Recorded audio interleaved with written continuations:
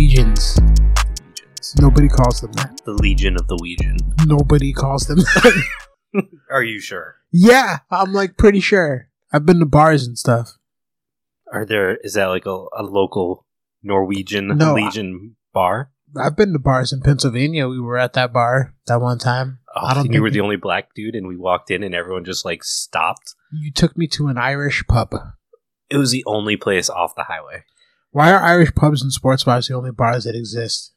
Because white people. It's called culture, Elliot. I guess there's this new thing called like gastropubs, where it's a place where you can go and get a beer that's $25, and it doesn't taste very good, but because it's $25, you just convince yourself it's a delicious beer. There's a lot of bicycles out front and short pants. Yep. Hey, folks. Patchy facial hair. Welcome back. This is Andy with the Poor Proles Almanac, here with our 27th or 28th episode. I'm not sure, actually. And you can find us wherever you're listening to podcasts right now, as well as probably the alley of your local Norwegian bar, as Elliot can attest. And, of course, you can find us on Patreon if you're enjoying what we're doing here, and you would like to help cover the costs of hosting the podcast. We're also going to be starting up a Venmo and a PayPal, so if you just enjoyed this episode, you don't want to commit to a monthly donation, you just want to throw a couple bucks because you learned something new and you thought it was fun and enjoyable, we'll give you that option too. In terms of the Patreon, we don't explicitly offer any of our traditional content focused on the specific goals of this podcast to our Patreons in terms of limited access or anything like that right now. Knowledge is for everyone. I know you love that. But we have started up a Patreon-only mini-series called The Prologues, during which we will do some critiques on various subject matters and kind of talk about some different historical stuff that ties into what we're generally interested in on this podcast. If you're interested, here's a quick clip of what's over on the Patreon-only section. Basically, his observation led to the emergence of the fruit wall, which is what we kind of glossed over at the beginning. But that's what brought it to northern France, England, Belgium, and the Netherlands, was his experiment, or his observation of his experiments in 1561. I just wanted to get that point in there, just because it was a name drop, and I feel like you got to give credit where credit's due. If people are going to hear this shit and hear Poor Proles Almanac and the prologues and stuff, I hope they drop my name's Elliot, and say, like, he did it. Rather than just gloss over it and be like, that shit never really existed, it wasn't important. If you're interested and you're willing to donate $2, it's up on our Patreon. There's also a bunch of other episodes. Right now, there's just around 20, so the content's growing pretty quickly. We've also released one of those episodes that was asked for by popular demand for public consumption, generally about guns for people that didn't grow up around guns. So if you're curious, that's a good place to go check it out and see if you want to hear more. On top of this content, we've got stickers available, and we're starting to include some footage from my farm, putting the theory we're talking about into practice. So if you want to see what's going on over there, check out the Patreon. While we do enjoy making this content, there's about 20 hours worth of work that goes into each episode. So any support we can get to offset our actual costs, we fully and wholeheartedly appreciate. So again, go check us out on Patreon. We're also on Instagram and Facebook if you want to follow us over there. And if this is your first episode, we highly recommend going back to the first episode of the podcast. You don't necessarily have to catch up, but it gives you a good framework for what we're thinking about as we attack these different subject areas. Yeah, we repeat ourselves a lot because it's hard coming up with content. I got him to agree with that. It's not that hard, dude. It's fucking easy as shit. I love doing it. If you don't want to listen to the entire catalog at this point, I do at least recommend going to the beginning of this mini-series where we talk about permaculture and kind of these ideas of indigenous farming. Recently, we talked about Havana as well as Detroit and some of the urban projects going on over there. And in this episode, we're going in a little bit of a different direction. Our goal with this mini-series is to really challenge one of the largest questions that I think comes up very commonly when we start talking about these different farming practices that don't rely on massive petrochemical energy. And that's the question of how do we detangle colonization from agriculture, when permaculture, for example, has such a problematic past and, in many ways, present. We recently did that dive into permaculture in a recent episode, chronicling its history, what permaculturalists believe, some of the problems associated with the practice, and the movement. With that framed up, This series is all about ancient farming practices and re-indigenizing our understanding of where farming came from. Today we're talking about some indigenous farming practices in Norway. While folks don't normally think of Norway as having indigenous people or thinking of their farming practices as being in any way outside of the scope of what whiteness is, or however you want to think about that conversation, the reality is that they have a very unique farming history that up until recently had existed outside of the scope of what you might call traditional agriculture, what we think of as agriculture. And it's really important to have this conversation because it opens up that conversation of what is whiteness and how can we deconstruct that whiteness into finding real, authentic communities and identities. I have no idea what whiteness is. I mean, you're white challenged. You seem to be lacking a lot of whiteness. I play hockey. I mean, except for that, you live in Boston. You have to play at least like some white sport. Yeah, well, that's just to make it to the winter without like crippling depression. You have to have something to look forward to. Like seriously, that's why I started skiing, snowboarding, all that bullshit. It's literally to have something to look forward to during the winter because without it, it's just 6 months of fucking misery. Just cold, miserable hell. Yeah, I mean, I'm a big soccer guy, and then winter rolls around. I'm like, yeah, I'm going to get into hockey this year, and then I'm just too fucking miserable to even like try. I lucked out. I learned to skate in Texas, actually, before I moved up here. Really? Yeah. That's cool. There was a ice rink in the Galleria Mall in Houston. I'm sure they weren't going bankrupt trying to keep an ice rink cold in Texas. No, man. Dude, they had good energy efficiency in Texas. The HVAC was on point back in the day. And it was like, one of the buildings that had turnstile doors and all that stuff. Yeah. To keep AC in and like all the hot weather out. So that's cool. But anyway, back to the topic at hand. Okay, so after extensive research, we found out that Norway is kind of cold. It's kind of a cold place. Surprise. I think that's hilarious. Because of this, in Norwegian traditional agriculture, every bit of the landscape was used, and this intensive agricultural use may have been at its peak around 1900. The mountainous landscape, the short summer season, and the isolating lifestyle of the country itself, which is more sparse than others by most standards, has led to some unique conditions for the local populations. It seems very likely that what evolved in Western Norway harmonized the gatherer economy with the beginning of the agricultural way of life. In this landscape, both continued well into the 20th century of our era. Many of these peasants, however, were fishermen, as well as being farmers. This was especially true of the north, where they were able to continue their old-fashioned methods of farming aimed simply at subsistence. And this type of farming combined with fishing, which sometimes kept the men away for weeks or months at a time, contributed to give the peasant community in the fishing districts characteristics which persisted right up to our times today. Yeah, so the first thing I think that's wild is that some of those farming practices were still being done like 120 years ago. So it hasn't been gone for long, but it seems like a lot has been lost. I mean, I know when we started talking about doing this episode, I was kind of familiar with this process of what they were doing, and we started trying to do some research, and if you Google historical Norwegian farming practices, you're not going to find anything. So a lot of what we did for this episode came primarily from actual research papers and things like that. So if you are interested, that's where you're going to have to go. Or you can just listen to this on loop and live your best Norwegian dream. Oh, man.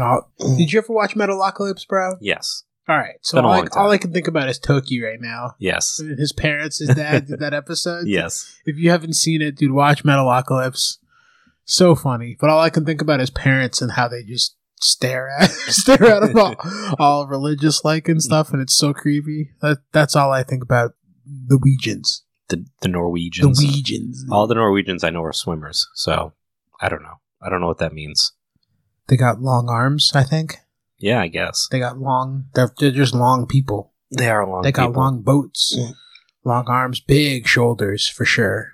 This is starting to get into, like, racist territory. No, I'm literally just describing one of my best friends, dude. Talking about Corey? No, John, dude. Oh, yeah, I guess him, too. Big shoulders, long arms. So yeah, I think what was really interesting in terms of this concept of their agricultural system is the integration of hunter-gathering with their food systems being agriculturally based, where they were sustainably harvesting as well as growing foods and utilizing and maximizing microclimates as well as the short growing seasons by doing things. Essentially what they would do is they would have a house with a immediate garden area, and then they would have like their orchard type area, and then they would have the wood, managed woods that was grazable. And we'll talk about this in a little bit. But what they would do is essentially create these micro zones that they would use that this was their summer house, this was their winter house. And sometimes they had multiple houses because they had to graze so extensively to meet the caloric needs of their grazers, the things that they were grazing around their properties. Right, because they strictly couldn't grow or farm all of the food. This is subsistence farming. Yeah. I think having this conversation, I think that's the one thing that really stood out to me about this is the difference between farming all of your food and farming to supplement other food. And this approach seems very balanced to me, and I think that's why it lasted as long as it did. And that's like part of why their diet is what it is. Like when you talk about Norwegian food or Scandinavian food in general, is very meat heavy because there wasn't a lot of things that could survive those long winters and store for those long winters to eat outside of meat. Right. You wouldn't imagine with a short growing season and a short season to harvest that you'd have a whole lot of fresh vegetables or fruits. You're going to assume that, I would assume everything's going to be heavily salted or pickled in order to survive through those months where things aren't going to be fresh. You don't have that available. Yeah, and that's why they also were usually located near the ocean. It gave them access to not only fish and kelp and all of those other things that they could utilize, but also the salt itself. Mm-hmm. But the thing I think that gets forgotten about animals in agriculture is that they are able to convert things that we can't eat into something we can eat. So if we have grass, or as we'll talk about, leaves and things like that we can't eat, we can feed it to an animal that can eat it and then eat that animal.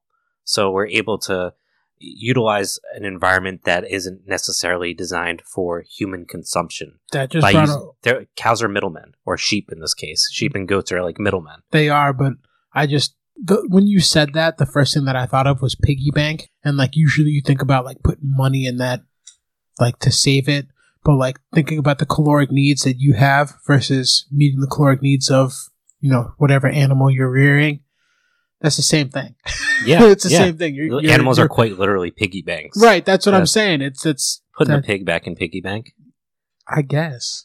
What I thought really was unique, and I kind of want to talk about more because it's a personal research area of mine that, again, much like this episode, there is not a lot out there on it, and a lot of this knowledge has been extensively lost, which is frightening in a lot of ways, was that a lot of these animals that they kept on their farms weren't just fed hay, like traditional hay like we think of, but what's called tree hay, which is quite literally cutting small branches from trees and feeding them the leaves and the bark and the insides of the small branches that are very tender. And this is what the animals would live on during the winter, which is wild because it's like one of those things that you hear it and you're like, oh, that makes a lot of sense. But it's not a practice it's been completely forgotten for most. Like it's one of those things that it's so forgotten that a lot of extension schools that do agriculture have wrong information about it. Like a lot of them will say black locust is poisonous, and every single person I know that uses black locust to feed their animals is like, it's not poisonous. It's poisonous to people. People can't eat it, but but I mean, like the extension schools will be like, you can't feed this to sheep or goats, and people are like, they love it. I feed them it every day. Right. And so that speaks to the fact that so much, even the basic understanding of this knowledge, so much of it has been lost, and we're still relearning it.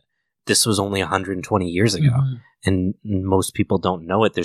If you try to go on Amazon and buy a book about tree hay, it doesn't exist. It speaks to the fact that if you can't find it on Amazon, it doesn't exist. Yeah, so I guess this would be lost knowledge at this point.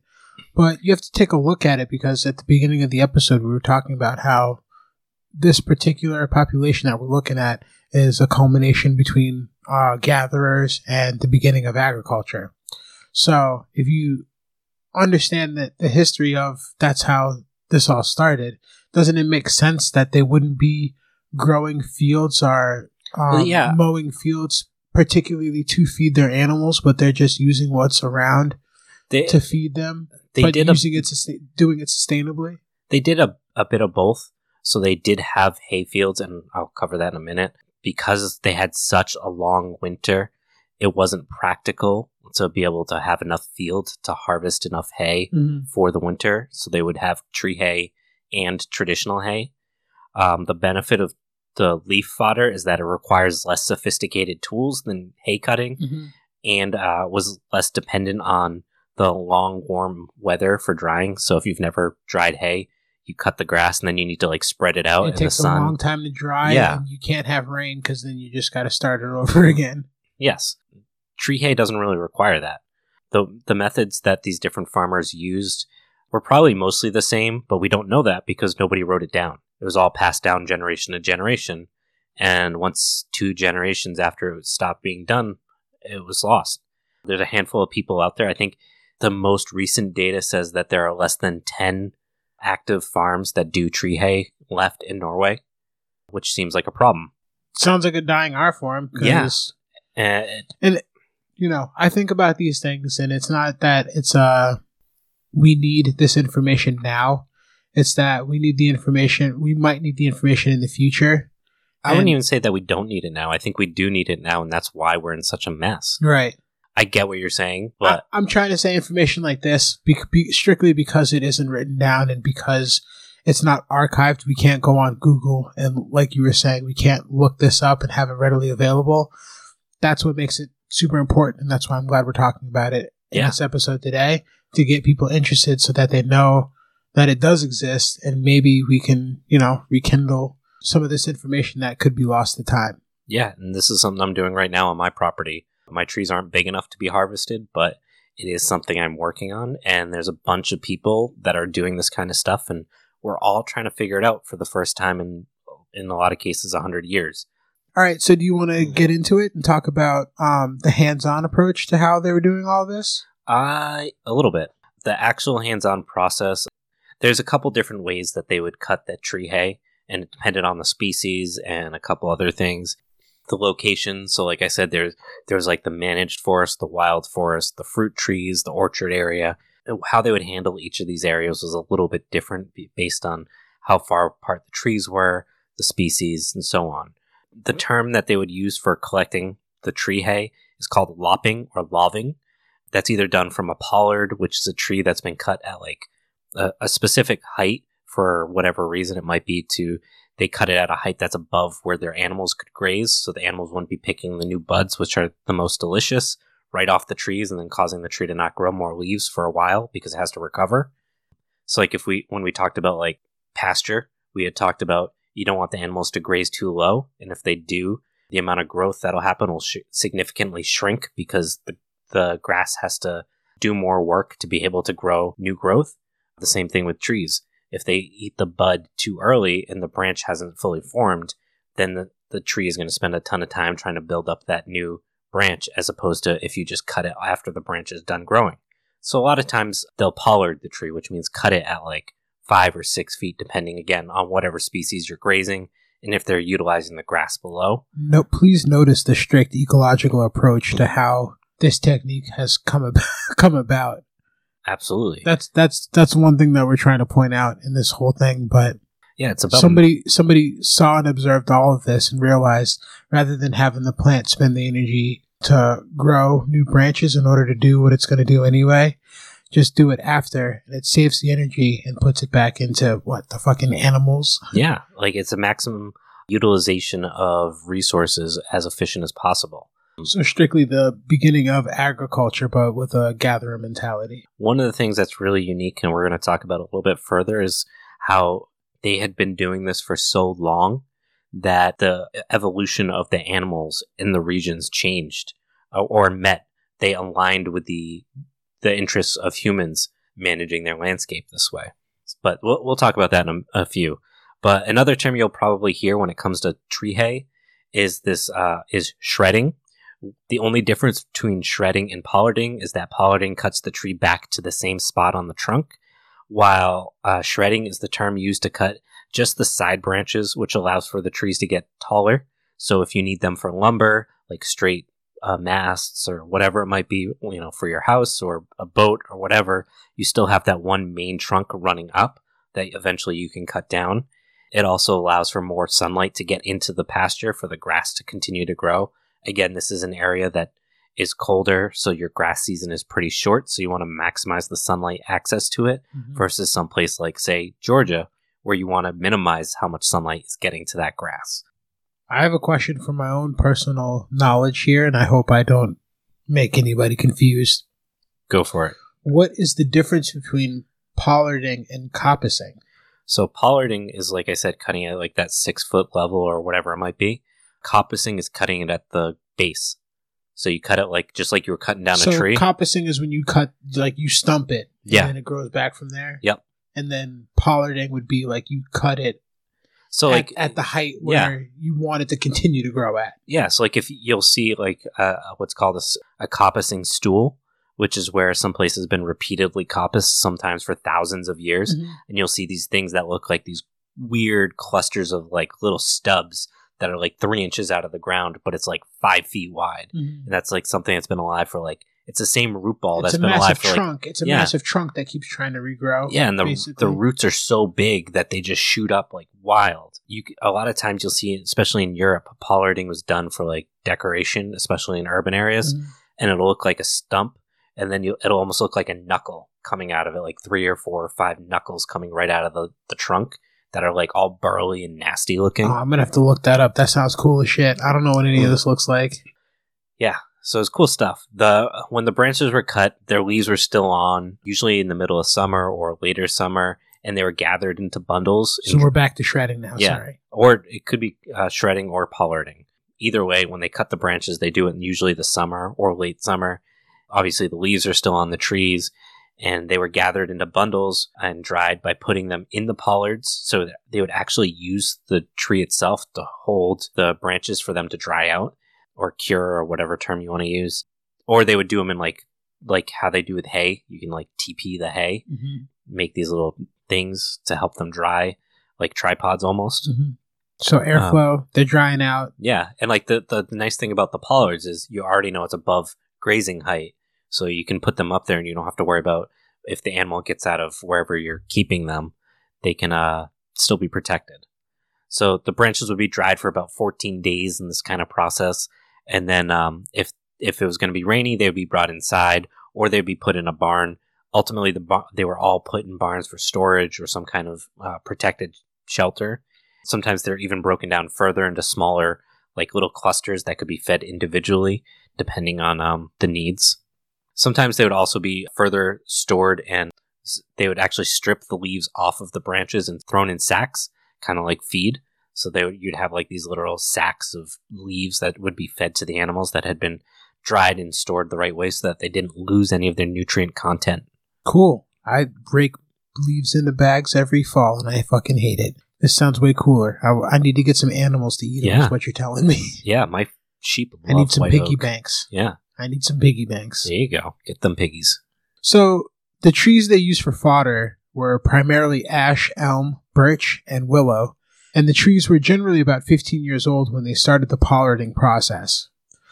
They'd be cut in July and August, and were cut again 5 to 7 years later once they had a chance to regrow.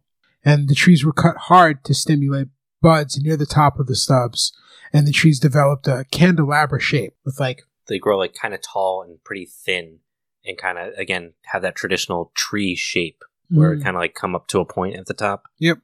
You put a nice star up there or whatever the fuck you want with your pagan holidays. So, in the winter, trees that were felled for firewood were stripped of twigs and bark, primarily elm and ash, and used as additional supplemental feed. Again, nothing went to waste. The practice of peeling the bark was called scav, and the bark was then cut into small pieces, mixed with warm or cold water, and fed to cattle in the winter and spring. And the rest of the wood was used as fuel.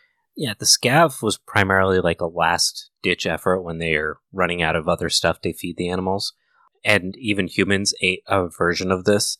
They call it gruel. It's pretty much gruel. Yeah, it's like just pulp pulp food in like some liquid to get it inside you without making it taste like sawdust. It's the we don't want to die yet food. Yep. Although supposedly there are some versions that are not too bad, but I'm not planning on trying. Well, actually, I would actually kind of want to try it. So correct me if I'm wrong, but wasn't there like some Viking drink that was similar to Scav where it was fermented?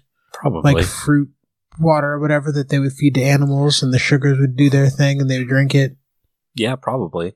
I mean, it would probably... I would not be surprised. They made alcohol out of everything. I don't think I'm making that up. I'm pretty sure I heard that somewhere. Yeah, so if you did, I'll cut it out. Quote me on it. I'm a historian. So the other thing that's really interesting, and this is something I learned from... There's a YouTuber that's from Norway, and they do traditional practices. But one of the things that, like we talked about, they strip the twigs and bark. They would actually strip the twigs and bark of a tree before it was dead the year before. And because of that, it would lose all of its sap, which would make the wood super hard before they even cut it down, which was super cool. That sounds awesome. So they made their own hardwood. Yeah, they would essentially dry the tree while it was still standing and alive. So they didn't have to deal with cutting it, sap or whatever mess would be ready to roll when they cut it down. Great firewood.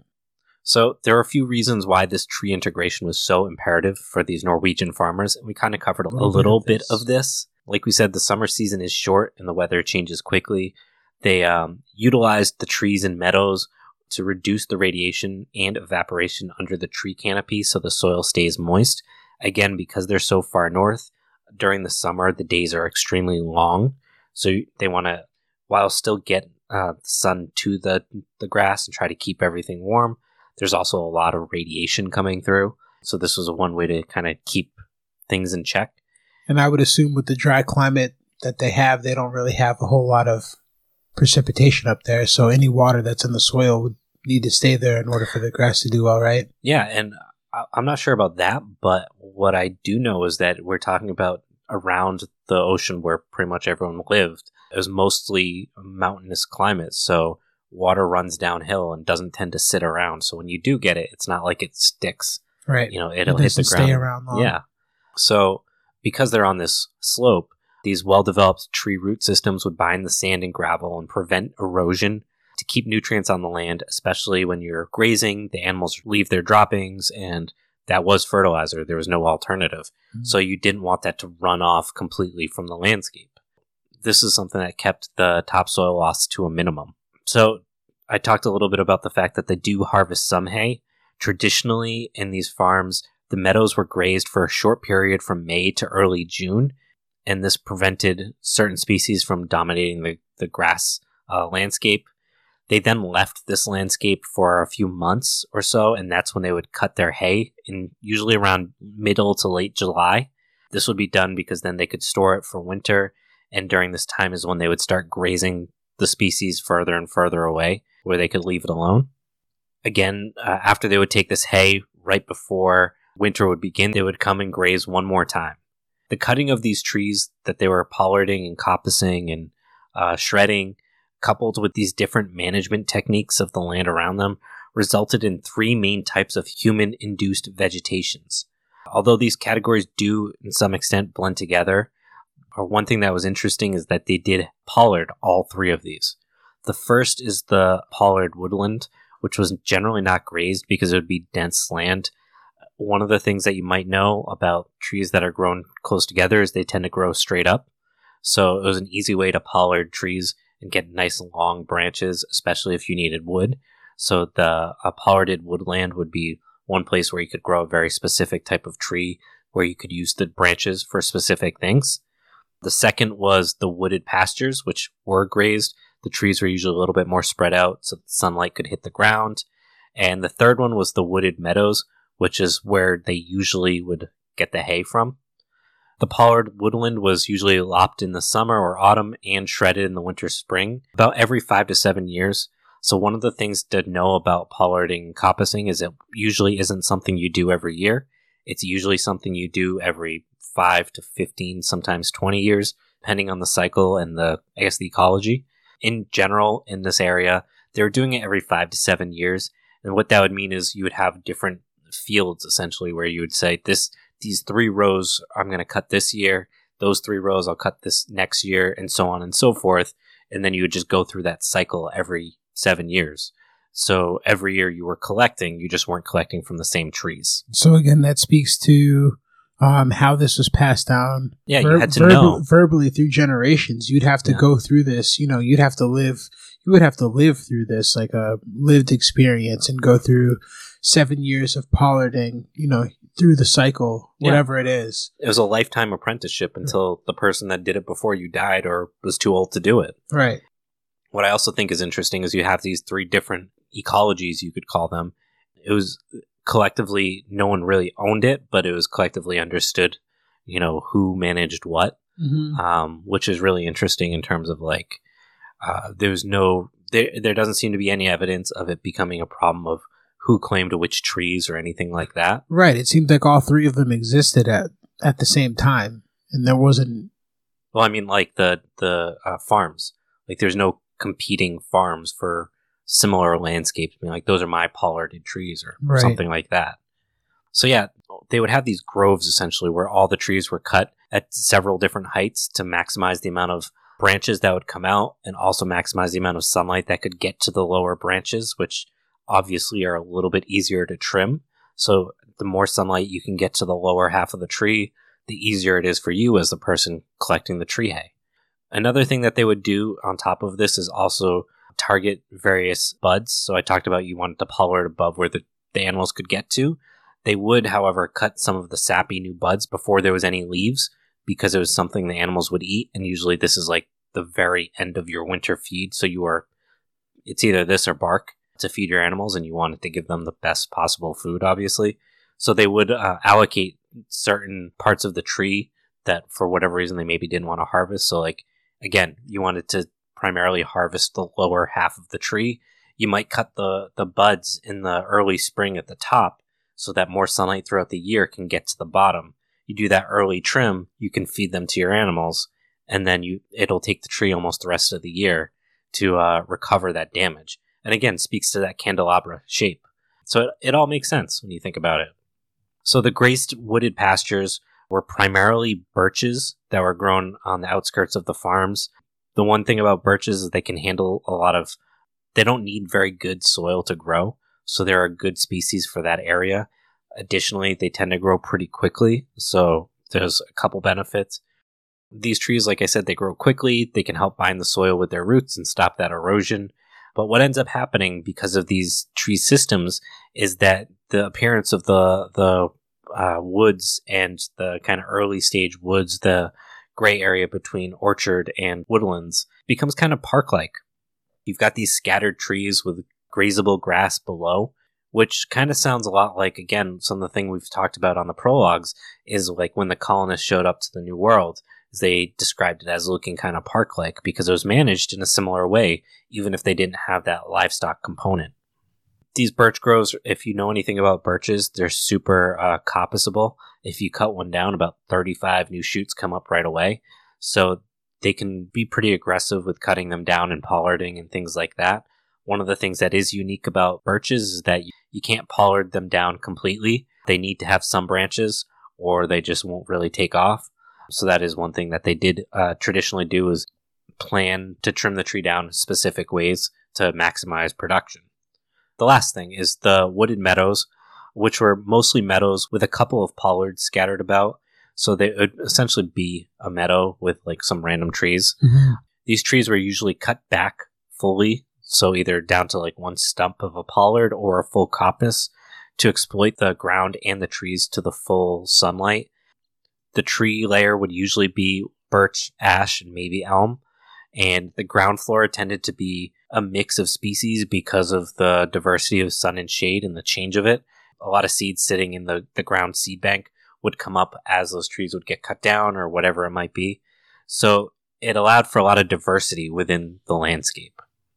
So what's really particularly amazing about these various systems, at least to me, is that the research has shown that because of these pollarding cycles and the savanna-type habitat that exists in this space, where there's such an extensive variety in these types of forests, there was 7 times more diversity in these human-managed forests utilizing pollarding, grazing, and this ancient knowledge which not only benefited the farmer and the animals that they grazed, but also nature. When we think about these complex systems, the goal is to create complexity that reinforces positive functions. And those relationships take a millennia to form, which raises the question that I brought up before, which is how long have these practices really been going on? While we have documentation of at least 10,000 years in this region, and that's pretty much because of the Ice Age, like when they were able to get up there. The question really remains is, where did that come from? Was it learned before they went there? And if so, how long has this practice been going on? Well, I think it speaks to what we had mentioned earlier, saying that they had been doing these type of methods to create their fodder long enough to where the animals evolved to accept this type of feeding. Yeah. So that means that must have meant that they were doing it for, long enough to have that genetic mutation or, genetic advantage take effect. Yeah, I think most animals will eat whatever they can get their hands on that's green if they're a forager. And I'm sure just like watching, you think about like where the species that we have domesticated came from. The ones that they were primarily grazing, sheep and goats. Sheep, if you see wild sheep, they'll eat anything, and goats will obviously like literally eat literally anything. So my guess is that they knew what they would eat, and then it's a matter of domesticating them. But yeah, it's either way, it's still wild how we are able to. And the point I really want to make is that they were able to see what worked to make humans survive this landscape. And not only did it make humans survive, but humans had such a massively positive impact on the landscape. Which I think, again, I feel like we talk about, like, you go in nature, you do no harm. Like, you don't want to leave it worse than when you left. Why aren't we making it better than when we left or when we showed up? Well, that's like to me, the point of humanity and the point of eco-anarchy or communalism or whatever is that we have the possibility of being a massive positive force on the environment around us. And this is a really good example of that. I agree with that, but I'm also interested in this because I'm coming at this from the other side. Is because I wanted to see where there might be possible solutions, but also I wanted to come at it logically and understand that, we have the best intentions, but I don't think people are smarter than nature. So, no, I don't think we're smarter than nature. I think that we are a component of nature, and like any other species in nature, no one is going to say that any particular animal is bad for the landscape, and a landscape that they evolved with, right? Mm-hmm. Humanity is a part of that landscape, so why are we not a beneficial part of that landscape? Correct. And I think this points to that we can be. And the point is to think about what these people were doing and what about it was so good for the landscape that they could increase the diversity of a landscape by 7 times.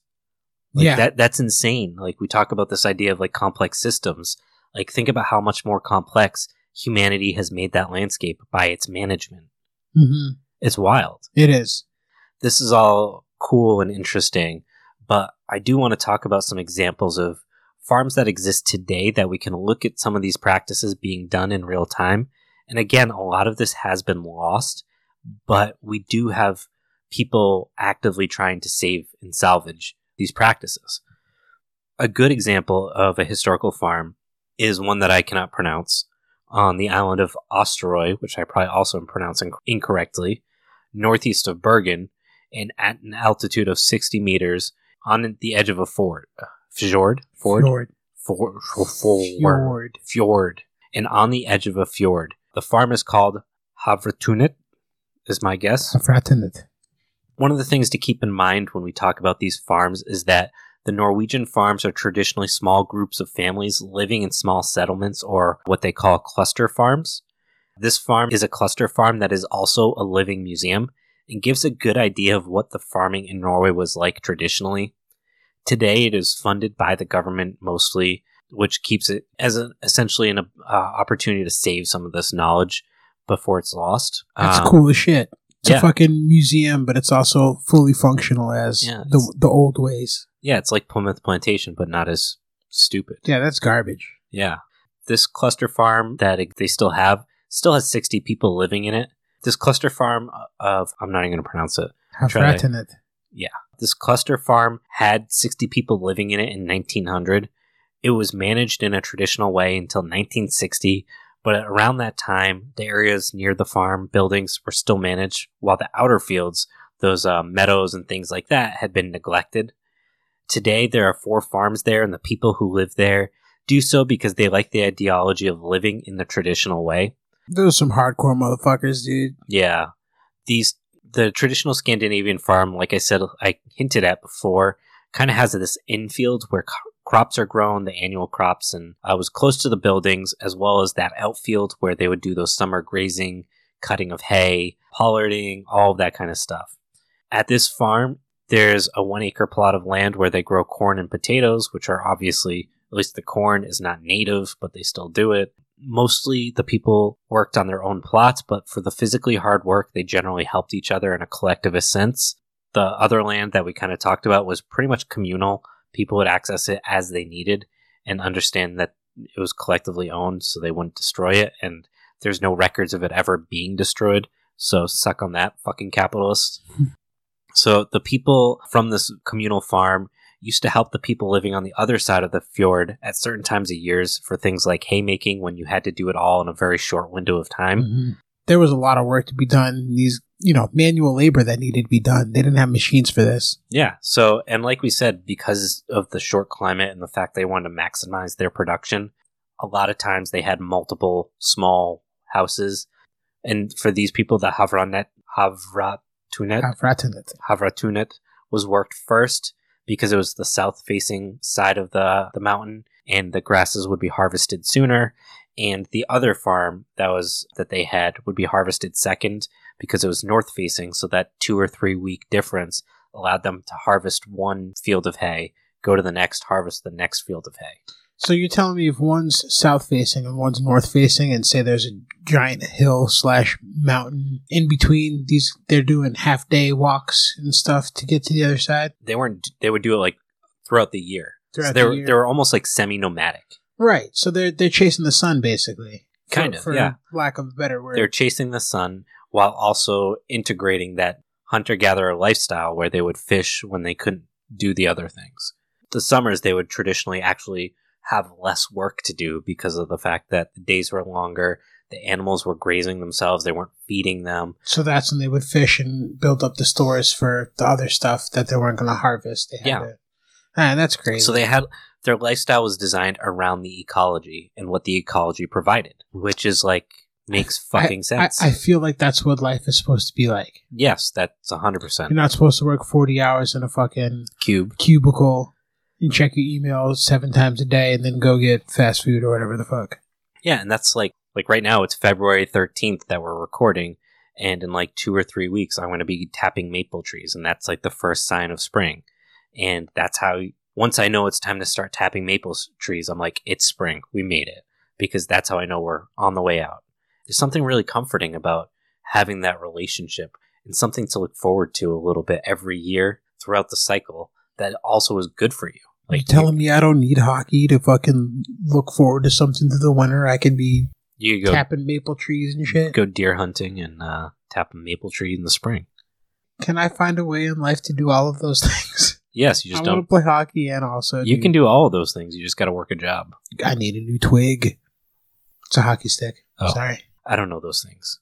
So there's another project going on called the Grunde Farms, which is particularly interesting because they've been trying to learn some data about how this farm works compared to modern agriculture.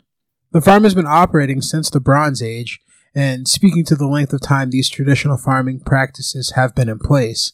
And for example, in their pollarding practices of primarily elm and ash, they produce roughly 850 pounds of fodder for animal consumption on an acre, which is significantly less than the average hayfield, which produces closer to 4,000 pounds of hay, but the land actually showed that the hay production under the trees was around 5,195 pounds.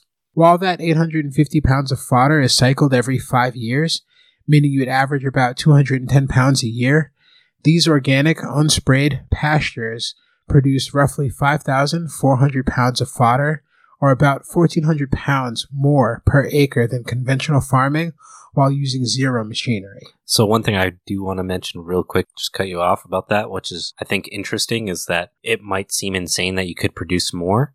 But if we think about that, the soils episode or the pasture episode, when we were talking about the differences between C3 and C4 grasses, the cool climate and the warm climate grasses, you usually have the cool climate grow quickly in the spring, and then they kind of slow down in the summer. The summer grasses take off in the summer. But what actually usually happens is those grasses aren't super efficient in direct sunlight. They actually grow more efficiently In the shade. in some dappled sunlight, especially in the warm summer weather. So trees can not only grow themselves, but they can provide that shade so the grass grows even faster. So you're getting the best of both worlds, which is why, as we'll talk in the agricultural component of the show, silvopasture offers a lot of benefits, and we're seeing them right here. It's using nature. Yeah, it's using that to its- stacking function. Yep, but to its maximum benefit, which is really cool. So the average farm holding in Western Norway had 6 to 10 cattle and calves. Until recently, the small native breed Vestlandskier, 25 to 30 sheep or goats, and a horse or two. So again, that's 6 to 10 cattle or calves, 25 to 30 sheep or goats, and a horse or two. It took between 2,500 and 3,000 bundles of leaves to keep them fed through the winter. And a good family team could cut, make, and hang 50 or 60 bundles a day, taking 15 or 20 bundles from each tree. So what's that come out to? Like, how much time does it take to cut all that hay? 3,000 It's 5 by 6. bundles, and you do about max 60 per day. About 50 days. That's 2 months right there. Yeah. You're looking at almost 2 months of work right there. So that's pretty much the summer. Yeah, it's like late summer. Late summer. That's your July, August. Yep. And so they took the ash first, and then the elm, and then the other trees. And then the daily yield was about 100 pounds of ash or 200 pounds of elm. And it took almost 2 months to harvest. So that would be the July or August for them to harvest all of the leaf hay. And again, they were drying it for 14 days and then storing it in the barns, keeping it covered so that it could last through the winter. Yeah, so before the land reforms of the 19th century, as political climate changed in Norway, most farms had a clustered dwelling place, like I said, where 7 or 8 extended families might live together in this little cluster, hamlet, whatever you want to call it. It was essentially a small town of some kind, very small town. All had holdings on the named farm. In the old days, the nearby fields were divided into strips and shared out or traded among the group members. Each was considered a private holding, some for crops and gardens, some were for grazing cattle, sheep, and goats, some were for hay, and some woodlands, which were almost always pollarded. The subdivision of these farms ended up creating these really tightly packed communities of peasants, all roughly equal in social and economic status. Farmers followed the green as it spread up the hillsides in the spring. Again, that idea of following the ecology, going up the mountain where it is colder and the sun would get there, warm it up later. They would follow that with their animals and then follow it back down in the autumn, because again, those warmer climates would stay a little bit warmer a little bit later. Each farmer had at least 2 farms, and many had 3 or 4, a main farm, a spring farm, a summer farm, and sometimes even an autumn farm. So essentially how it was designed was, again, kind of going up and down those mountains. The spring farm was generally the way station, often on a plateau just a little way up the valley, a few hundred feet higher than the general home, the year-round, whatever, the main home, I guess you could call it. The farmer looked for a place that had good grazing and where at least one field might be mowed, so that would be where they would cut their hay. The cattle and the sheep would feed in the meadows through the late spring when that first burst of those C3 grasses would shoot up. They would also start to begin the process of pollarding. Again, whether it was cutting the leaves or if it was cutting the buds for the animals to eat before the grass was ready, would depend on things like the sun, the stone in the ground that would reflect and retain that thermal mass, and the slope of the landscape. The spring farm was near enough home that you could come down in the evening carrying the day's milk with you. There it would be consumed or it would be stored in things like butter and cheese.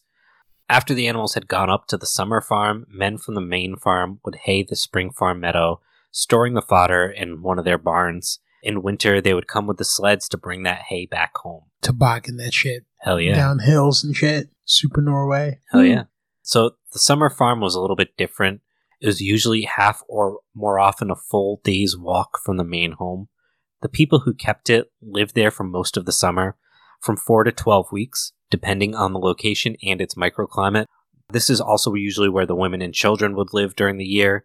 The women and girls milked the animals and made the butter and the cheese, while the boys watched over the grazing herds. The summer season was a time of relaxation and rest. Before the end of the 19th century, there were roughly 70,000 summer farms still in operation in Norway. By early September, there might be fresh snow on the peaks. They would start to bring the animals down and often again to the farm that they had used in the spring, or sometimes to a separate autumn farm for 2 or 3 weeks, and then back to the main farm. Throughout this process, the animals would be grazing, and again, sometimes depending where they were, they'd be collecting those hay bales that had been cut down, or the tree hay that had been harvested, and bringing it back to their main farm. In many areas of Norway, this farming was characterized by an extensive use of the land held in common, partly in the shape of common ownership and partly in the form of an intricate division of territory, which gave each farmer a large number of widely scattered strips and plots. The smallest in size and largest in number of such holdings were to be found in the coast and the fjord districts, where the farms were extensively divided and where the areas of arable land were smallest in relation to the population. Common ownership like this fostered mutual dependence and demanded mutual adjustments between users of the same subdivided farm. Social relations of the same sort were also often prevalent between peasants on different farms which, because of natural circumstances or historical development, had certain interests in common. These interests might relate to the forests, the cuttings of the woodlands, to the pastures, fishing, whether it's in the lakes or the sea, to sites for boathouses, to roads and things like bridges. The variety of work inherent in subsistence farming created a basis for extended mutual help between neighbors and the need for relatively large households attached to each individual farmer. All right, so let's break that up a little bit. So these relationships they're forming, you're saying the ownership of who lived in the houses was basically based on marriages between families, and if it was convenient for Bob to go take that abandoned house over there because Bob knows how to... Because Bob needs a fucking house, and that house is empty? Bob needs a house, and Bob needs corn to grow. Yeah, it was an understanding that it's everybody knows everybody, and nobody wants anybody to be homeless or to starve to death. And as long as everyone was willing to do their part, the idea was to utilize the available resources to meet the needs of the community. Interesting. Were there other farms for these fuckers to go find if they didn't like their little hamlet village or whatever? There were multiple hamlet villages, or whatever you want to call them. It was a matter of becoming a part of that community, how you did that, which I did not research, so I can't really answer to. Well, I'm just thinking for all those naysayers out there who say something like this wouldn't work. Yeah, I mean, Tell them to go find a new fucking village if you want, whatever. Go do your whatever the fuck you want to do in your own village and fuck off. Was kind of the general idea.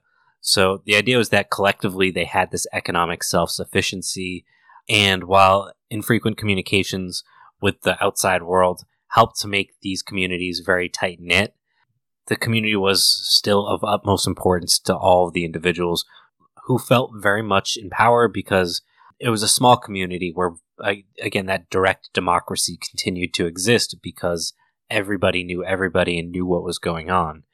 So everything was so very near and also accessible if they ever needed to have any concerns about what they were doing.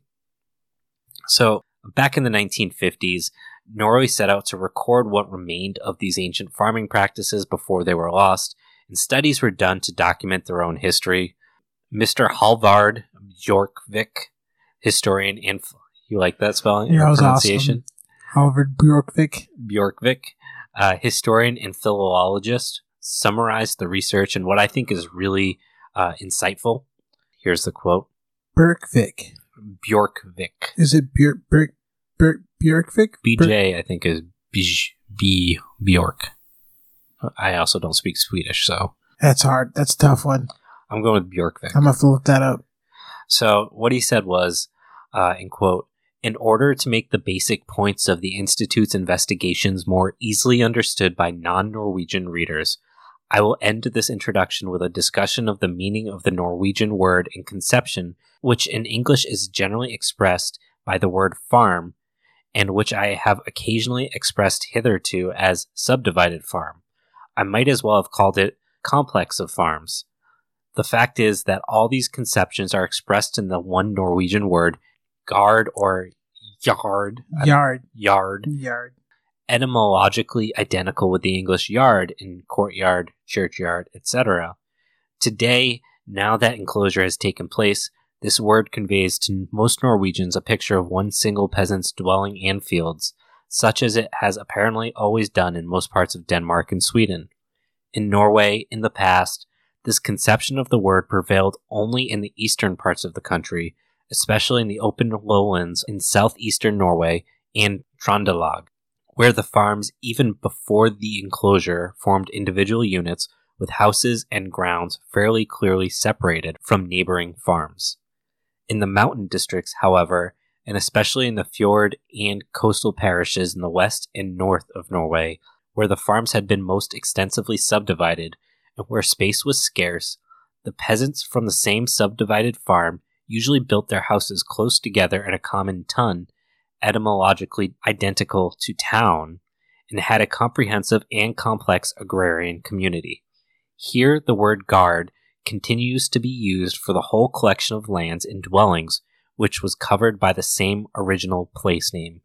It was thus a unit of individual, but more or less mutually interdependent farms. In its questionnaires and instructions, the Institute uses the word gard in the sense of a subdivided or multiple farm. This is normal in many parts of the country and readily understood everywhere, even in the eastern districts where multiple farms are not by any means unknown, and where people at least have a clear conception of the fact that a group of separate single farms can spring from one original farm, the name of which the secondary farms still carry. The individual peasants' dwelling and land, in accordance with authorized Norwegian usage, are called bruk or gardsbruk, meaning individual holding of a farm. No difficulty is caused by the fact that both gardsbruk and gard, according to meaning, are also used in connection with the numerous farms in all parts of the country, which still remain undivided and therefore constitute a single person's holding, apart from possible cottagers' allotments, which were the property of the farmer and were never referred to as a gard. The Norwegian language lacks an indigenous word for the European conception of village or hamlet. The Swedish by, known in many town and village names in England, has this meaning, though with many local modifications, but in Norway it has for centuries only meant town. The Danish landsby, village, is used in Norwegian, but only about villages in other countries. Even as far back as our provincial laws of the Middle Ages, there is no evidence to be found of any planning of settlement and field system, and there is no parallel in Norway to the detailed regulations to be found in Danish and Swedish laws." End quote. So that was a lot, but I thought it was really, really interesting for a number of reasons. You want to break it down? Hell yeah. Let's break it down. So first off, the fact that the concept of community and farm and individual farm, this really what it boils down to is this concept of ownership of the means to survive. Didn't really exist, not in the way we think about it within Norway, right? No, not really, because you had the opportunity to grow what you could by yourself if you wanted to, but it was usually it was clearly visible that you could stay at home and grow whatever and toil yourself and try to do for yourself. But if you worked with everybody else and pitched in, just like we were saying with all complex systems, the sum of its parts is greater than, the sum of the parts is greater than the individual parts themselves combined. Yeah, and they lacked the language to speak of this commodified version of the community that existed, these small, what we call hamlets, that they didn't really have a word for. It's just the way you lived is essentially what it came down to. It was like trying to provide a framework for something that is so intrinsic that you can't You're like, what do you mean? Right. So basically they're saying, people are like, oh, what town or village do you live in? And they're like, what do you mean? What else would we live in? Yeah. Kind of. Like, it's almost like when we were talking about how does humanity be a part of nature? Like, what is the word that means humanity as being part of nature? We almost can't even come up with that word because we have such a hard time understanding humanity and nature. I think it's called animal. I hate you. No, like, just the idea that we don't have the language to articulate these certain terms. And sometimes it's hard to articulate something that should have a term to use as a metaphor in this case, to say, like, that's similar. It's so hard for us to wrap our head around. We don't give it a word. Mm-hmm. For them, it was this. It was this concept of, this is my community. And there really wasn't a word for my personal community as like a thing that exists. It was, this is where you live. You live with other people. That's how life exists. Right. So it's the same concept of showing up in a new place and people live there. You don't speak the language. And you ask them who owns, the land that we're now occupying. Like, who owns the land that we're standing on? I'm talking about American colonizers. They got over here with the idea of ownership. And they asked them, who owns this? We own this now. And they brought them deeds and things like that. And it took a while for the indigenous people to understand the concept of what the fuck ownership means. It's like, how does that translate? It doesn't translate, right? No, it doesn't. And the fact that they realized that this word didn't exist, I think speaks to how innate that concept of community and the fluidness of ownership that existed when they were talking about these communities and who owns what farm and what landscapes and things like that. It wasn't a permanence to the ownership. It was based on the fluidity of the needs and the desires of the collective whole. What would benefit everybody? Everybody needs their separate ownership in terms of who is responsible for where they graze and things like that. But that isn't a final decision in the sense that you will own this until the day you die. It was, these are your fields until otherwise. Yeah, that sounds pretty ballin' though. Also, if you have a summer house like up in the mountains where it's fucking nice all summer long and you just chill out and make butter and cheese, that sounds cool as shit. Dude. Yeah, I want to be Norwegian. One of the other things that they talked about with the summer houses is that the workload was usually less and they had a lot of leisure time. I'm sorry, we were talking about big shoulders. You know how big your shoulders would be after making butter all summer long with the fucking butter churn? I don't know if you've ever seen one of those fucking things. Yeah, they're pretty cool. Yeah. Well, think about how big your shoulders would be after making butter for 3 months up in the mountains, dude. That's what I'm trying to say. I made that joke at the beginning of this episode, and that's actually true now that I learned some shit. They made butter, and that's why their shoulders are huge. They got the long stroke. They got those long strokes, dude. They're good swimmers. It all makes sense. It's coming together, dude. We brought that shit together, dude. Yeah. So one of the things that I read and I wasn't planning on bringing up, but I think now that we're talking about it, kind of makes a lot of sense, is that a lot of these farmers, why they didn't want to industrialize when things were progressing is because they had so much time off during the summer. Like, they were notorious for having like the summer off to kind of enjoy life and spend time with their family. And generally there were a lot of children being born in the early spring because of this.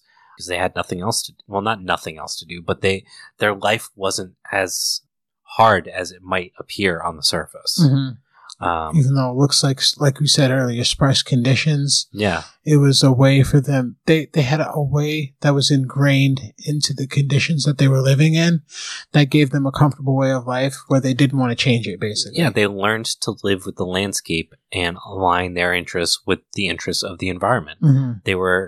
They provided something that made the environment better than it was without them. And the environment paid in dividends for that. Yeah, man. Sounds like you gotta like a lot of salted fish and like pickled stuff and like smoked meats. If I can have a lot of fucking butter and time off, I'm happy. I'm not picky. Big shouldered women, dude. They've been making butter, dude. They're gonna butter you right up. Yeah. Woo! All right. So tell us about Kusalid. We're going deep. So these ancient farms could not have lasted a decade without their trees. Only about 1/10 of the land in this country can grow crops or pasture, and no matter how carefully you harvested and stored, And from how many farms you cut grass hay, you could not cut enough to last the winter. And about 1/6 of the land was woods. Ash and elm were the most common trees near the fjords, and everywhere else it was the birches. And they harvested all of them. Pollarded, Yeah. fucking shredded. We talked about the 2 other farms, one that's still active and then one that there's some historical data on. There's a 3rd farm, which is, I think, kind of what I actually tried really hard to get a hold of this dude to interview him. And I even reached out to the writer of a paper that I'd read about him. And this guy does not exist on the earth, at least not on the internet part of the earth. It's a fucking pseudonym. Yeah, maybe. So I've been looking up this project. It's called Kusalid for a while now. And it seems like the mix of what we're thinking about when we talk about utilizing the technology that we have for the future. And I think he's kind of living that dream right now. So this project called Kusalid paints a picture of what that future could look like. The farm has about 100 pollards right now and is one of 3 sites across the country that are currently cutting the trees for leaves, at least on any sizable capacity. Kare, I believe is how you pronounce his name, Kare.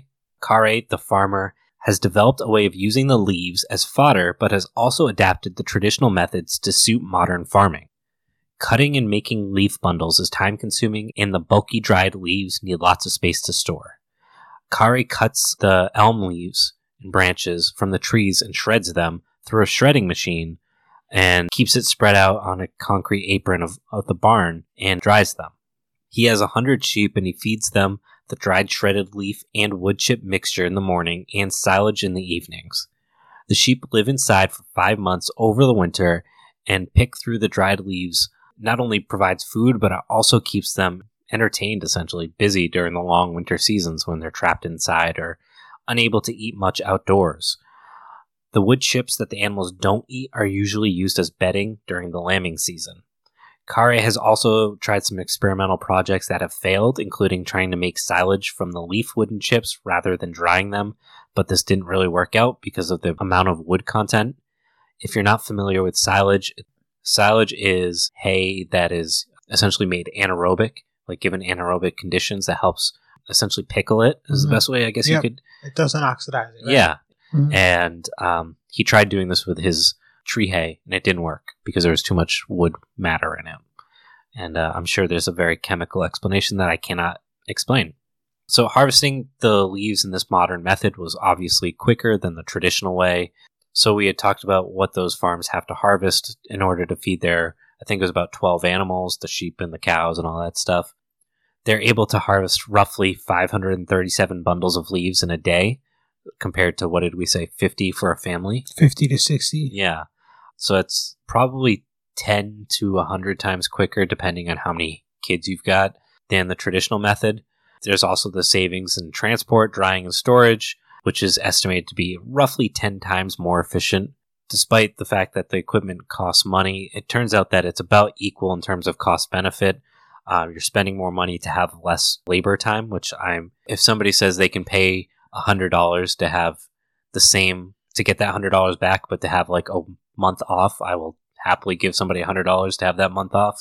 So I think that speaks to the fact that this is a way to think about how we could integrate this type of lifestyle into modern agriculture. So like I said, this has been going on for a while, this practice. And like I said, we knew it was at least 4,000 or 5,000 years, but recent research that came out in 2018 using pollen data points that it's actually significantly longer. There's evidence of forest clearing, local burning, and soil changes that indicate grazing as early as 7,000 years ago and up to about 15,000 years ago, which again is when the Ice Age started to recede and this land became accessible for humans. Mm-hmm. That's crazy because I do pollen data every time I sprinkle that keef on my bowl, dude. Take a huge hit. You know what I'm talking about? You get that pollen. Never mind. Go ahead. So what's really cool about using pollen in charcoal record is that we can piece together the evolution of the farming practices that became indigenous to the region. Like I said, the record's going back 10 to 15,000 years when the land first was opened up from its icy rest, shows a quick succession of hazels and eventually birches, as well as first and shade-loving, water-saturated understory plants. Human activity quickly stepped in and started to manage the forest, clearing much of the hazel and nearly all of the firs that stood dispersed here and there. Records show massive amounts of wood being cut and left to rot, as evidenced by the fungal record, as well as controlled burns, and essentially there was an opening of the landscape. Massive increases in dung and changes in the soil composition show the evidence of new animals being brought in and controlled. And this is where it really starts to get interesting, because they can use local sites to compare disturbed to undisturbed areas, which reinforces what was done by humans versus nature. Yeah, that's crazy. Yeah, it's amazing what they can do with that shit. They can tell just by the fungal records hanging around. Fungal, pollen, all that stuff comes and together. And charcoal. Yeah. That's crazy. So overall, the pollen record suggests that the local environment was intensively disturbed, where the woodland surrounding it remained largely unaffected by the anthropogenic activities during this time. In this practice, we can see the long-standing history of the indigenous people being a functional part of the landscape. It wasn't something that was manipulated for singular use, but for the collective good of all nature. Unfortunately, a lot of this tradition, like I said, has been lost in the globalized world. But like our buddy Kare, there are folks looking to keep these traditions alive, and in doing so, we keep ourselves connected with our history and with our ecology. Fuck yeah. So hopefully you guys enjoyed this episode, and chances are, for most folks, this is largely new information and hopefully a bit eye-opening. We will have the extensive list of papers in the podcast description, much of which are research essays, but it's also worth checking out William Bryant Logan's book Sproutlands, which includes some deeper dives into the everyday lives of the folks in this region, among many, many more similar coppicing projects in history. And if you enjoyed this, again, please, if you use iTunes, give us a review. These reviews are crucial in our growth as we rank higher in searches, have better data to point to for more prospective guests, and allows us to continue to prove that what we are doing is valuable. We have continued to grow faster than we would have ever expected, and that's all to the work you folks do. And of course, if you want to hear us talk more about this stuff, because all of the content on this podcast isn't quite enough, go check us out on Patreon, where we have even more content. And again, if you enjoyed this, check out our Venmo and PayPal. Throw us a couple bucks if you don't want to sign up as a Patreon. It helps us pay for all the costs of keeping this stuff going and knowing you guys are appreciating it. Do you appreciate it, Elliot? I'm appreciating all of this. Awesome. This is so much fun. I have so much fun doing this. And we learned so much. I learned a lot today, actually.